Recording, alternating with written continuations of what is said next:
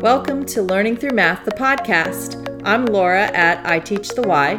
I'm Karina at Mrs. Cousins 5. Our mission is to inspire ourselves and others to keep learning and improving with passion. And hugs!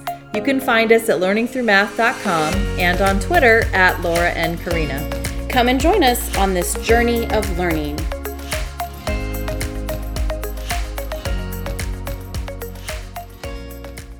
Thanks for joining us. We are recording this in March of 2021. And welcome to episode 40. 40! Oh my God, it's like my age. I just turned 40. Oh. Yay. Anyway, all right. Okay. Division strategies before the algorithm. You're still a baby. To me. Well, thank you. I don't feel like a baby anymore. Oh, honey, wait till you start waking up. Let me tell you.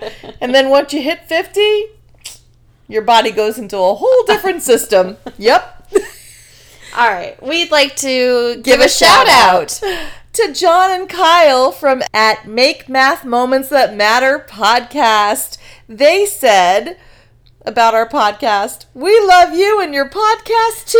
Oh my God, the feeling is mutual. So mutual. Very mutual. We love you, Kyle and John. I feel like they have more hours in their day than we do. Yeah. Right? How do they do everything that they are doing? Well, actually, on one of their recent podcasts, they said this is their hobby. So instead of doing other things that, Yeah. you know, I other heard people, that too. yeah, that other people do, this is what they love to do, which I guess that's kind of our hobby too. It is, but I don't know, they have better time management than I do, I think. Because they've got like YouTube videos, they've got, their tasks that they've put out. Yeah, but They're amazing. they are amazing. We love you, Kyle and John. We do. Let's reflect. Okay. I want to reflect on last week's episode. Me too. All the strategies that we've discussed really need to be explored, developed, played with, using CRA. But more importantly, like really letting the students do all that, exploring these different strategies and not showing it to the kids. Right. This is not, I'm going to stand up here and lecture, or This is not the I'm I gonna do, show you. we do, you do part at all. Yeah, no. It's where you hope these kids can go and the connections that you want them to make, and that you might ask. We discussed this in the last episode, really asking the right questions to lead to that conversation. And I wanted to reflect on one thing that I think we neglected to talk about with multiplication strategies before the algorithm is multiplication as scaling. Yes. One thing that came to mind was we didn't even talk about using bar models. No, which is, again, one of my favorite things. I have lots of favorite things, as do you. But especially when you get to those problems where someone has some amount and this other person has, 3 times as many. The bar model is so great to be able to use. Which I bet you also can be represented really well with Cuisenaire rods. Yes, Annalise, we have got to have a Zoom with you. Seriously.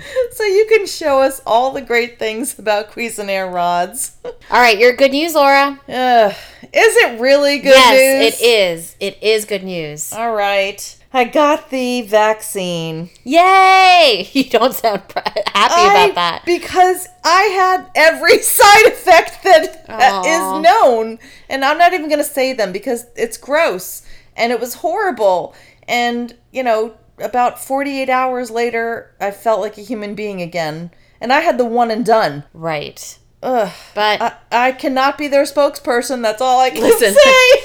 Listen, I think that it's just one step closer to hugging people.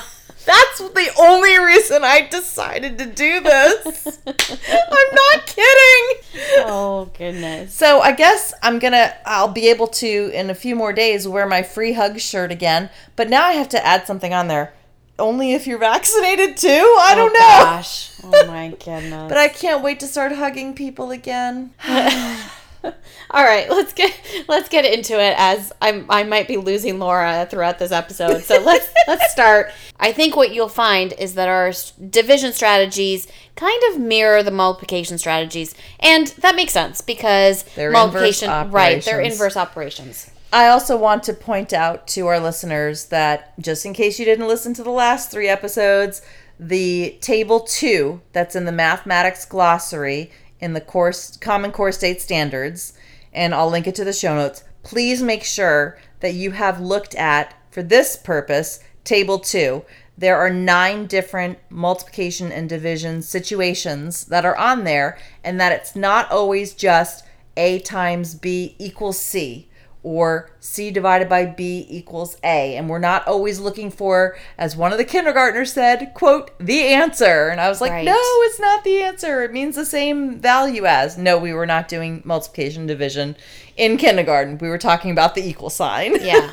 The first strategy we want to discuss is skip counting backwards or repeated subtraction. Yes. And again, this goes back to our choral counting and count around the circle episode, where not only do you need to have kids skip count forward, they need to do it backwards. Yes. That is going to set them up for such success with subtraction and division in every grade level Yes. through college. Yes. Like, keep doing it. Yeah. Yeah, it's so important. I can't stress how important that is. And I do feel like we focus a lot on Forward counting. Always. and addition and multiplication, but we don't always do subtraction and division. Well, again, I don't remember where I read or who I was listening to, but if the kids have that strong foundation of addition and multiplication, technically it should not be that big of an issue to do the inverse, That makes sense. right? If I know 6 plus 4 equals 10, and I have 10, and I subtract 6, I should know that there's 4 left, or I have 4 as my difference. Okay. All right. Well, that makes me feel a little bit better because I feel more comfortable with addition and multiplication. The forward count. Right. And if I'm going to, let's say, divide something, sometimes it is just easier to think of it as multiplication. Oh my gosh, you just got me thinking now about maybe that's one reason why fractions are so hard for kids. If they don't have that strong addition and multiplication reasoning and are able to do the opposite, if they can't do that opposite, look at all those problems we're going to have with fractions. Yeah, that's true. Anyway. Let me copyright that idea. I'm kidding.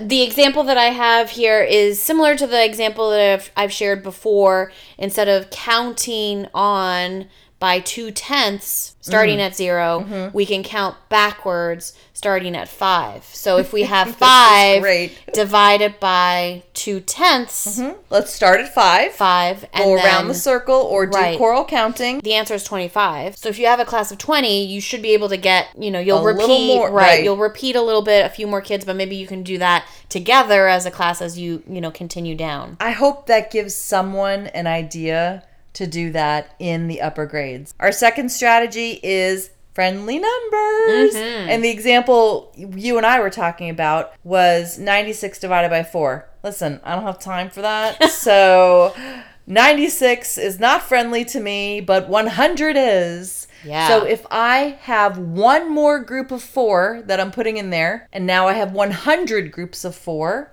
I can say, there's 25 groups, and I know that at the end I have to take one group away, so now it's 24. That's so much easier. So much easier. I mean, friendly numbers. Yes. Yeah.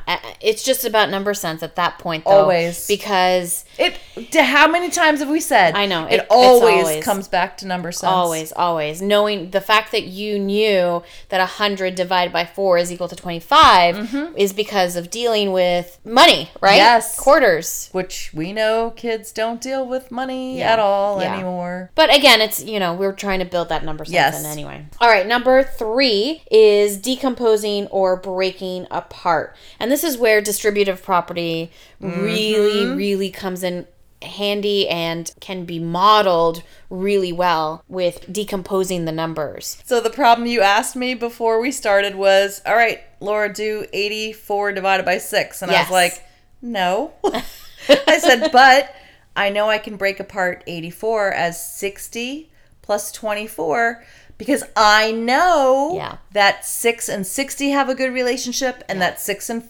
24 have a good relationship. Yes. So I was able to solve that with no problem. Yes. And there's other ways that you could solve it. Of course. Of course. You could do... Oh, gosh. A zillion different ways. Yeah. It's just about, again, flexibility. Yep. And having good number sense. Yep. Our next strategy was talking about proportion and scaling. Because we talked about doubling and halving with multiplication, we were like, is there a way to do this? And I think the example that we talked about is a good one to share with everybody. Well, we kept the 84 divided by 6, but what I did was I wrote it as a fraction because really scaling and proportions is a fraction. Yes. It's a ratio, it's a percent, it's a relationship between the numerator and the denominator. Yep. With our example 84 divided by 6, we discussed equivalent fractions. And we went up. Yeah. Right? Yes. We multiplied by 10. And that doesn't get us anywhere. No, because it's 840 divided by 60. That's not helpful. Nope. Our next idea was to double it. Right. So we doubled both. Mm-hmm. So it's not doubling and halving. It's doubling and doubling. Because we have to keep the same proportion, the same scale. Okay. And then we got 168 divided by 12. That still didn't help. No good. No. So then we tried halving. And that got us to 42 divided by 3. And that one was interesting for me because when I saw 42, I saw 21. I saw half of 42 as 21. This was awesome. I mean, I watched you do this. Yes. I wish we would have captured this on film. Because then you have 21 thirds plus 21 thirds, which is 7 plus 7, which is 14. Which, I mean that was beautiful. That was really, really nice. Really nice. Yeah. Again, though, it's because I can number sense. I can see that 42, that half of 42 is 21. If I don't see that, if I don't make that connection, I can't go to that next step. No. And knowing that 21 is, I know that that's divisible by 3. Yes. Right? So it's all of these different elements that come in and to make sense of what you're doing. Makes sense. Number sense. You got it. Our fifth strategy is area model and arrays. And again, this is really emphasizing that when you teach this, teach it with meaning. And manipulatives. Oh, we're going to call that M&M. Oh, I like that. Meaning and manipulatives. Yeah, because without it, it's just a procedure. It is. And you and I discussed this before, where we talked about 1,850 divided by 25. And if you literally just treat it as a procedure, it makes zero sense. Yeah. But if you see it as a larger rectangle that you can split up into smaller rectangular sizes, then, it makes sense as length times width or division or an area divided by a length. And I said this on one of our previous episodes. I saw this at a conference years ago, which I was so mad. I never saw this before, but okay. So, the house, when we do long division, and we still don't know what the heck that name is. So if anybody knows the name of that little... The long division sign. Yeah, what is that? Which, by the way, thank you to Hillary and Matthew from adding parents to the equation. I found out, and I shared with you, that the division symbol, so it's the line with the dot on the top and the dot on the bottom, is called the obulus. I was like, ooh, never heard that before. So Hillary and Matthew, if you know what the name of the long division symbol is, please let me know. Anyway, this one presenter had 12 in the center for the area of a rectangle. So in the rectangle. Mm-hmm. Okay, so that was our dividend. Okay. 4 is on the left side, so that's our divisor. The length. The length. And we had to come up with the width. Quotient, or the width, right. So we all drew a 12 in a big rectangle, put 4 on the left side. We all put the 3 on the top. Yeah. And then literally she took a pen or a highlighter or something, and she highlighted the long division symbol on that rectangle. And I was like... The length and the width. I was like, why didn't I ever see that before? Yeah. I loved it. Yeah. I loved it. You shared that with me, and I've shown that to my students too. And again, just showing those connections that these aren't just arbitrary. Yeah, just like the division sign is what I told you. It's the same as numerator. Like the dot is like a numerator, and the dot is the denominator, and then you slant it, and the division sign. The vinculum. The vinculum is that fraction line. Yep. Or if you can slant it, right? If you slant that division sign, there's your percentage sign. It's all of these connections. It's all connected. Yes. Why didn't we learn this when we were in school? And even that vinculum, that's the subtraction sign. Right. Which is repeated subtraction. Right. Again, it's just... blowing my mind. Yeah. With area model, obviously it blends itself very nicely to the next one, to the next strategy. Partial quotients. I love this one. I shared with you this already, but I'm so mad that I did not learn partial quotients in school. I'm mad I didn't learn any of these in school. But I'm really mad about partial quotients because I did not like division, and long division never made sense to me. You mean gazinta? 5 goes into, goes into, whatever. It never made sense to me.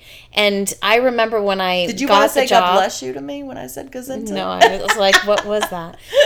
When I got the job for teaching 5th grade, I was a little concerned of these things that I didn't know. And one thing that I told you to remember was you have to teach me partial quotients. I have no idea what that even means. And as soon as you did, I'm like, that is so logical. Like, that makes so much sense. Yeah. You know why it's probably one of my favorite ones? Because the year before Common Core came out, and I didn't even know that this was coming, partial quotients, I found it in a book, and I taught it to a few of my 5th grade girls that I kept for like a lunch bunch kind of thing. Yeah. One of the girls I'm Facebook friends with now, so I'm going to tag her in this and see if she remembers that story. Yeah, or if she remembers that at all. She probably won't, but that's okay. I remember it. That's the most important part. Yeah. And I think the beauty of partial quotients is the fact that it really plays on the kids' strengths. Yes. What fact do you know? Exactly. What do you know of if you have 1,512 divided by 36? What do you know? Well, do you know 36 times 10? Right. Yes? Great. Start there. Yep. It gives them a starting point. Yes, a starting point that they can feel comfortable with. Yes. And not this convoluted, do this first and gazinta. Which you end up writing the facts on the side anyways. Yeah, you do. You do. For larger numbers like that, you do. That's what I'm saying, is that why don't I use what I know? Exactly. It just makes more sense. Use what I know. Yes. And you can use this for decimals. We haven't really talked about this. You know what? I think we're going to save fractions and decimals for another episode. Future episodes. Okay, all right. I'll have to write down all my thoughts about it then. Okay.